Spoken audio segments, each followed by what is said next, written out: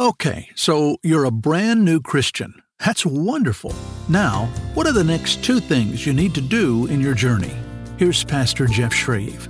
Today we want to look at a message I've entitled The Christian Two-Step. It's not the latest dance move on Dancing with the Stars. It's the first 2 things that we do once we give our life to Jesus Christ. There is truth, there is truth, there is love. There is hope that you always dreamed of. He can heal every scar. With real truth, real love, real hope from His heart. Thank you for joining us today for From His Heart with Pastor Jeff Shreve, who's teaching his 7-message series this month entitled The Next Step. The study is designed to move us all from one step to the other, drawing closer to God each time, walking in faith and learning to walk obediently with the Lord. So, you give your heart to Christ. What comes next? What comes after salvation? You'll find out today what your next 2 steps should be in the message called The Christian Two-Step. Now, we'll be in this series for the next couple of weeks, but if you miss any day, you can catch up online at fromhisheart.org or receive the complete 7-message series unedited on USB flash drive, digital download, CDs, or DVDs. It's our gift to you to say thanks for your support this month of any amount. Again, go to fromhisheart.org for details. Now, though, open your Bible to the 2nd chapter of the book of Acts, as Pastor Jeff gets us out of our lounge chair and embarking on serving Him, starting with the Christian Two-Step. Acts chapter 2, Peter stands up to preach. The Holy Spirit has fallen upon the little band of disciples, 120 of them. They all begin to speak in known languages, and the people hear them speaking in their native tongue. And they said, how are these people doing this? They're all Galilean, but we're hearing them speak in our native tongue. And they asked this question, what do these things mean? And Peter uses that as an opportunity to share the gospel. And so he shares about the Lord Jesus. And he says in verse 36, therefore, let all the house of Israel know for certain that God has made Him both Lord and Christ, this Jesus whom you crucified. That's really an indictment. That is like the worst thing you could possibly do. You've been waiting for your Messiah, and when the Messiah came, you not only missed who He was, but you crucified Him. This Jesus whom you crucified. In Acts chapter 3, he goes on to say, hey, not only did you crucify Him, but when Pilate asked you, who do you want me to release for you, Barabbas, a known murderer, or Jesus, you chose Barabbas. As he says, you disowned the holy and righteous one and asked for a murderer to be granted to you and put to death the Prince of Life. I mean, this is serious, serious sin. It can't get any worse than that. And so he says, God has made Him both Lord and Christ, this Jesus whom you crucified. It says, now when they heard this, verse 37, they were pierced to the heart, cut to the quick. And they said to Peter and the rest of the apostles, brethren, what shall we do? The first question was, what does this mean? The second question was, what shall we do? And Peter said to them, repent, and let each of you be baptized in the name of Jesus Christ for the forgiveness of your sins, and you shall receive the gift of the Holy Spirit. For the promise is for you and your children and for all who are far off, probably meaning Gentiles, as many as the Lord our God shall call to Himself. And with many other words he solemnly testified and kept on exhorting them, saying, be saved from this perverse generation. So then, those who had received His word were baptized. And there were added that day about 3,000 souls.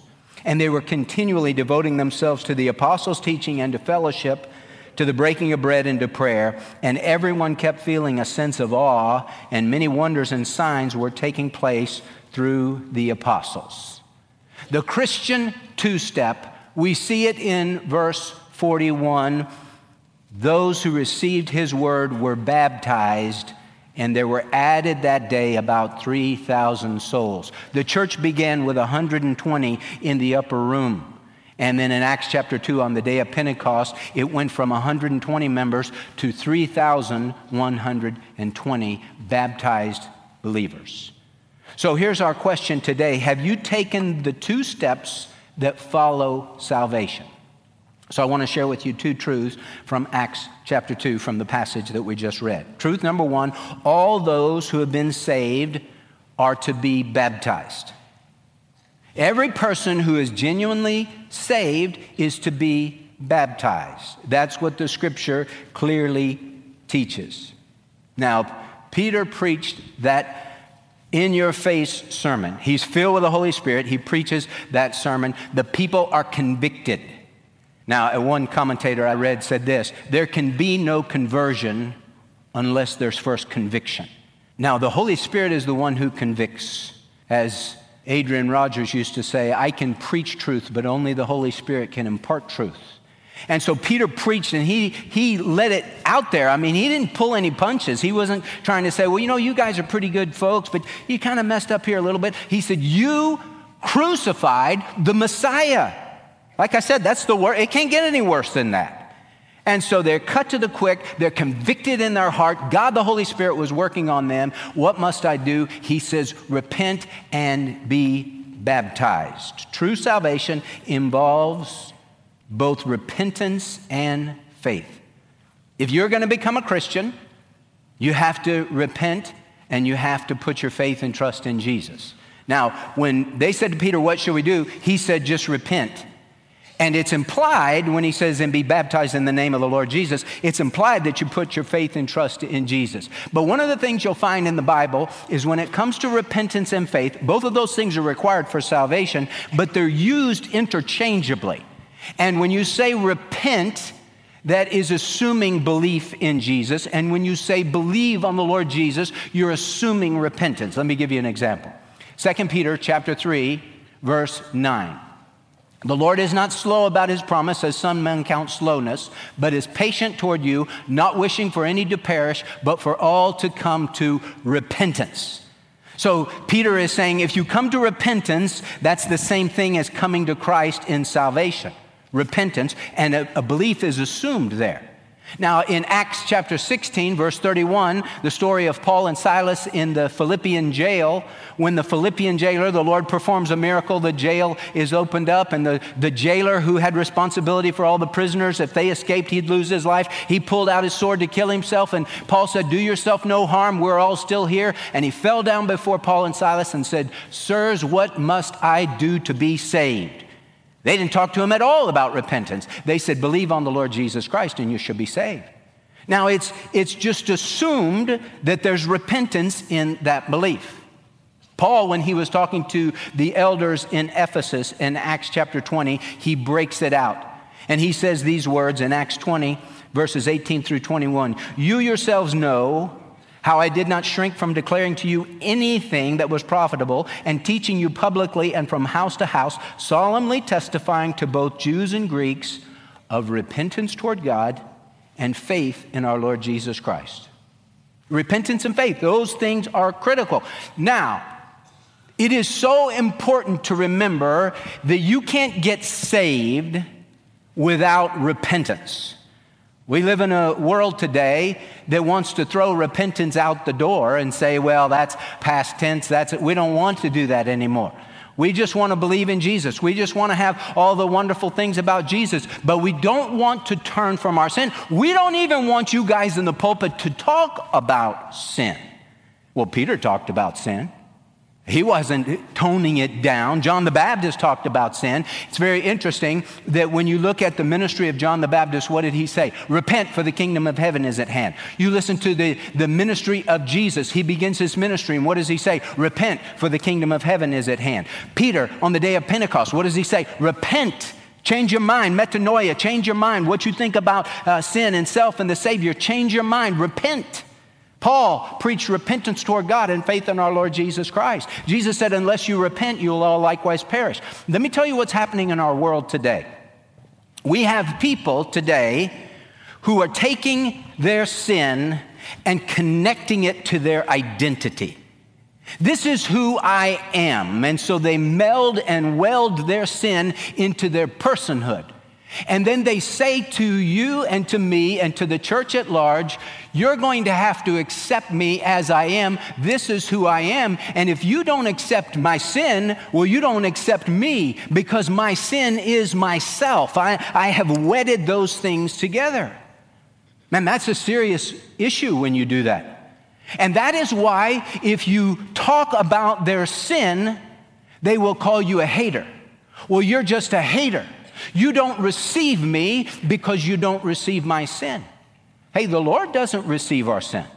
The Lord loves us, but he doesn't love our sin. And we have that expression that we've used for years and years and years. It's a biblical expression. You love the sinner, but hate the sin. But see, in our world today, sinners are connecting their identity to their sin. And so then that's who I become. And so if you don't accept my sin, you don't accept me. If you hate my sin, that means you hate me. Then you're a hater. Now, why do we talk about this so much? Because that's what's going on in our culture. Because the people who applaud those who take their identity and connect it to their sin, you are blowing up the bridge of salvation for that person. Why? Because they don't repent. Because once they see their identity and their sin as one, you don't repent of your identity. And you say, well, this is who I am, so obviously God is okay with who I am, so I don't have to turn from that. Now, the Bible is very clear. Unless you repent, you will all likewise perish. Peter told those people, repent. True salvation involves both repentance and faith. Now, the people responded, and our key verse is verse 41. So then, those who received his word were baptized. They received his word. They welcomed his word. And they said, yes, we will receive Christ as Savior and Lord. And they were baptized. The Greek word for baptized is the word baptizo. Baptizo, used over and over and over again in Scripture, means to immerse. Anytime you see that in the Bible, if you want to just take the word baptize out and put in immerse, that's what it means. And actually, those who were translating the Bible from Greek to English, when they ran across that word baptizo, they didn't want to translate it immerse, because so many in the culture didn't immerse, and especially the writers of the King James Version of the Bible, because they knew, hey, the king is commissioning us to write this, and he doesn't practice immersion baptism. And so if we change the word or translate the word baptizo to be immersed, that could get us in trouble. So this is what we'll do. We'll just transliterate the word, and we will call baptizo baptize, and then the people can figure it out for themselves. But the word baptizo means to immerse. So when he says repent and let each of you be baptized, be immersed in the name of the Lord Jesus Christ, that's what he's talking about. And 3,000 said yes, they put their faith and trust in Christ, and they were baptized. Now remember this about baptism. Baptism does not complete salvation, it pictures salvation. I get people that will write me from time to time or email and tell me I'm a heretic. Typically they're from a particular church. They tell me I'm a heretic. Why? Because I don't tell people they have to be baptized in order to be saved. Why don't I tell people they have to be baptized in order to be saved? It's because the Bible doesn't teach that. And see, they will come in with Acts 2:38 because that is their killer verse for you have to be baptized to be saved. Look what it says. Peter said to them, repent and let each of you be baptized in the name of the Lord Jesus for the forgiveness of your sins, and you shall receive the gift of the Holy Spirit. I mean, black print on white paper. It says right there, you have to be baptized for the forgiveness of your sins. You might want to circle that word for. Interesting little word in Greek. It's the Greek word eis, E-I-S, eis. That word in Greek can mean on the basis of, on account of, or to obtain. Now let me use it in English and see the different meanings, and we all understand these meanings. First example, he went to the store for milk. Does anybody have trouble with that one? Why'd the guy go to the store? He went to the store in order to get milk. He went to the store for milk. He didn't have milk. He had to go to the store in order to obtain milk. How about this question? He went to prison for murder. That's different, right? He didn't say, well, I'm not a murderer, but I'll go to prison and murder somebody so that I can have the title of murderer. He went to prison on the basis of the fact that he murdered someone. See, we understand that. He went to the store for milk. Everybody understands, he didn't have milk, he's going to get milk. He went to prison for murder. We understand that. He committed murder, therefore he went to prison on the basis of what he had already done. When Peter is saying in Acts 2:38, repent and let each of you be baptized in the name of Jesus Christ on the basis of forgiveness of your sins, and you shall receive the gift of the Holy Spirit. That is what he's saying. Now, I can give you a passage that is so definitive that baptism does not complete salvation. It's in the book of Acts, chapter 10. It's Peter, when he goes to the home of Cornelius. Cornelius the Gentile, who was the first to receive the Holy Spirit, he and his family, from the Gentiles. Acts is a transitional book. It's hard to put hard and fast doctrine on the book of Acts because Acts is story and Acts is a transition. And the Holy Spirit just came in chapter 2, and the growth of the church is in Jerusalem, Judea, Samaria, and to the remotest parts of the earth. In Acts chapter 8, we see the gospel going into Samaria. Samaritans, they're half-breeds. They're half Jew, half Gentile. The Jews didn't like Samaritans. They thought they were scum. They didn't ever want to go through. If you were walking from Galilee, which is up north, to get to Jerusalem, you would go way east on the other side of the Jordan River just so you didn't have to get your sandals in the contaminated dust of the land of Samaria. Because in between, here's Galilee, here's Jerusalem, in between is Samaria. They would walk around because the Samaritans had cooties. You didn't want to get near those people. And so when the gospel came to the Samaritans, everybody's like, wow. And then it goes from the Samaritans, Acts chapter 8, to Acts chapter 10, to the Gentiles.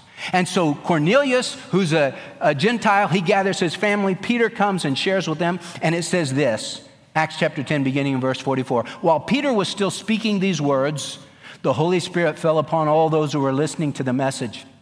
And all the circumcised believers, the Jews, who had come with Peter were amazed because the gift of the Holy Spirit had been poured out upon the Gentiles also, for they were hearing them speaking with tongues and exalting God. Then Peter answered, surely no one can refuse the water for these to be baptized who have received the Holy Spirit just as we did, can he? And he ordered them to be baptized in the name of Jesus Christ. Then they asked him to stay on for a few days. Now you ask yourself this question, what does it mean to be a Christian? What does it mean to be saved? Well, it means two things. It means your sins are forgiven, and it means the Holy Spirit of God comes to live inside of you. Now, you can't be a Christian and not have the Holy Spirit. It's impossible. The Bible says in Romans chapter 8, verse 9, if any man does not have the Spirit of Christ, he does not belong to him. He is none of his. Paul says to the Corinthians, do you not know that your body is a temple of the Holy Spirit who's in you, whom you have from God, and that you're not your own?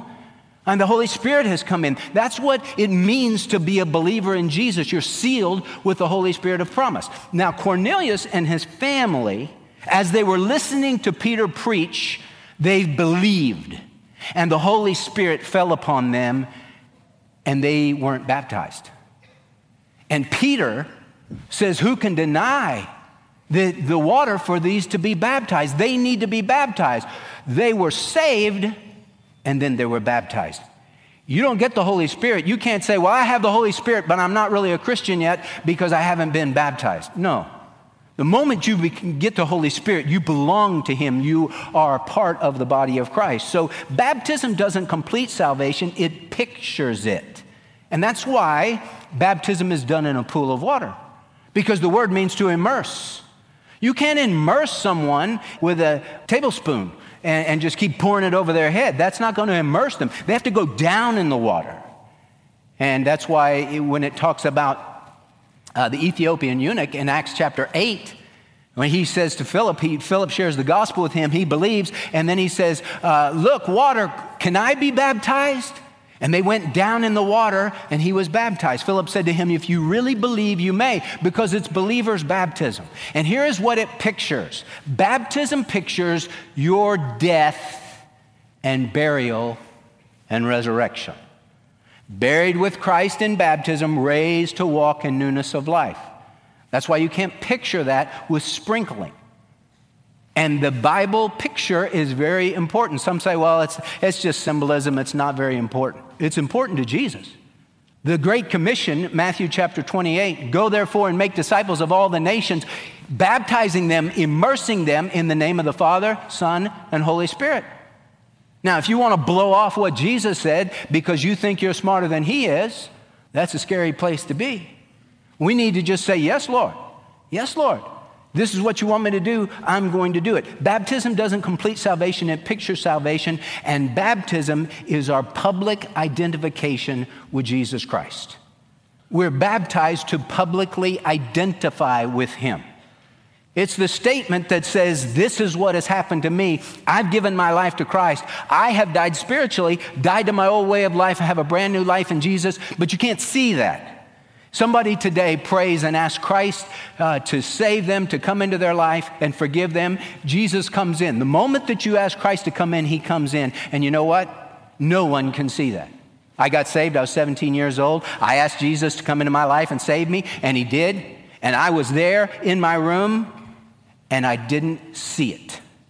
Because it's spiritual. It's not physical. It's not something that your eyes can see. It happens invisibly. Now, baptism is something that everyone can see. And baptism is a visible picture of an invisible reality. And what's the invisible reality? I've given my life to Christ, and I've died with Christ, and I have a brand new life in him. Buried with Christ in baptism, raised to walk in newness of life.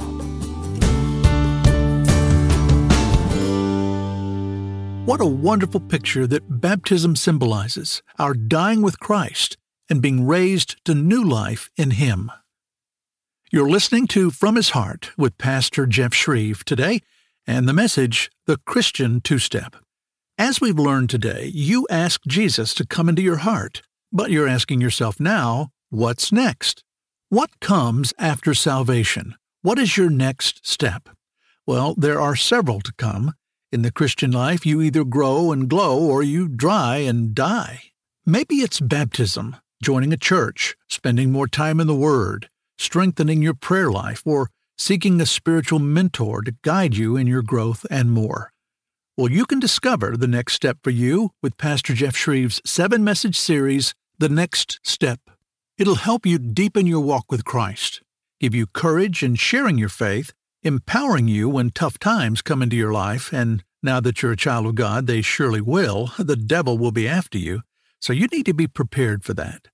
Find out how in the 7-message series, The Next Step. It's our gift of thanks to you for your support to From His Heart this month of any amount. You can make that gift when you call 866-40-BIBLE, 866-40-BIBLE, or go online to FromHisHeart.org. Ask for the series on a USB flash drive, digital download, CDs or DVDs, your choice. And thank you so very much for helping From His Heart take the next step in reaching more people with the good news of Jesus by supporting this ministry outreach to a lost and a dying world. Our time is gone for today. I'm Larry Nobles, thanking you for being here and for telling others about this broadcast ministry, reaching the world with the good news and praying that God is blessing your life. Be with us next time for part 2 of this second message in the series. It's called The Christian Two-Step. Join Pastor Jeff Shreve on Wednesday as we learn to take the second step as part of the Christian Two-Step, when we'll again open up God's Word and share real truth, real love, and real hope from His heart. There is truth, there is love, there is hope that you always dreamed of. He can heal every scar.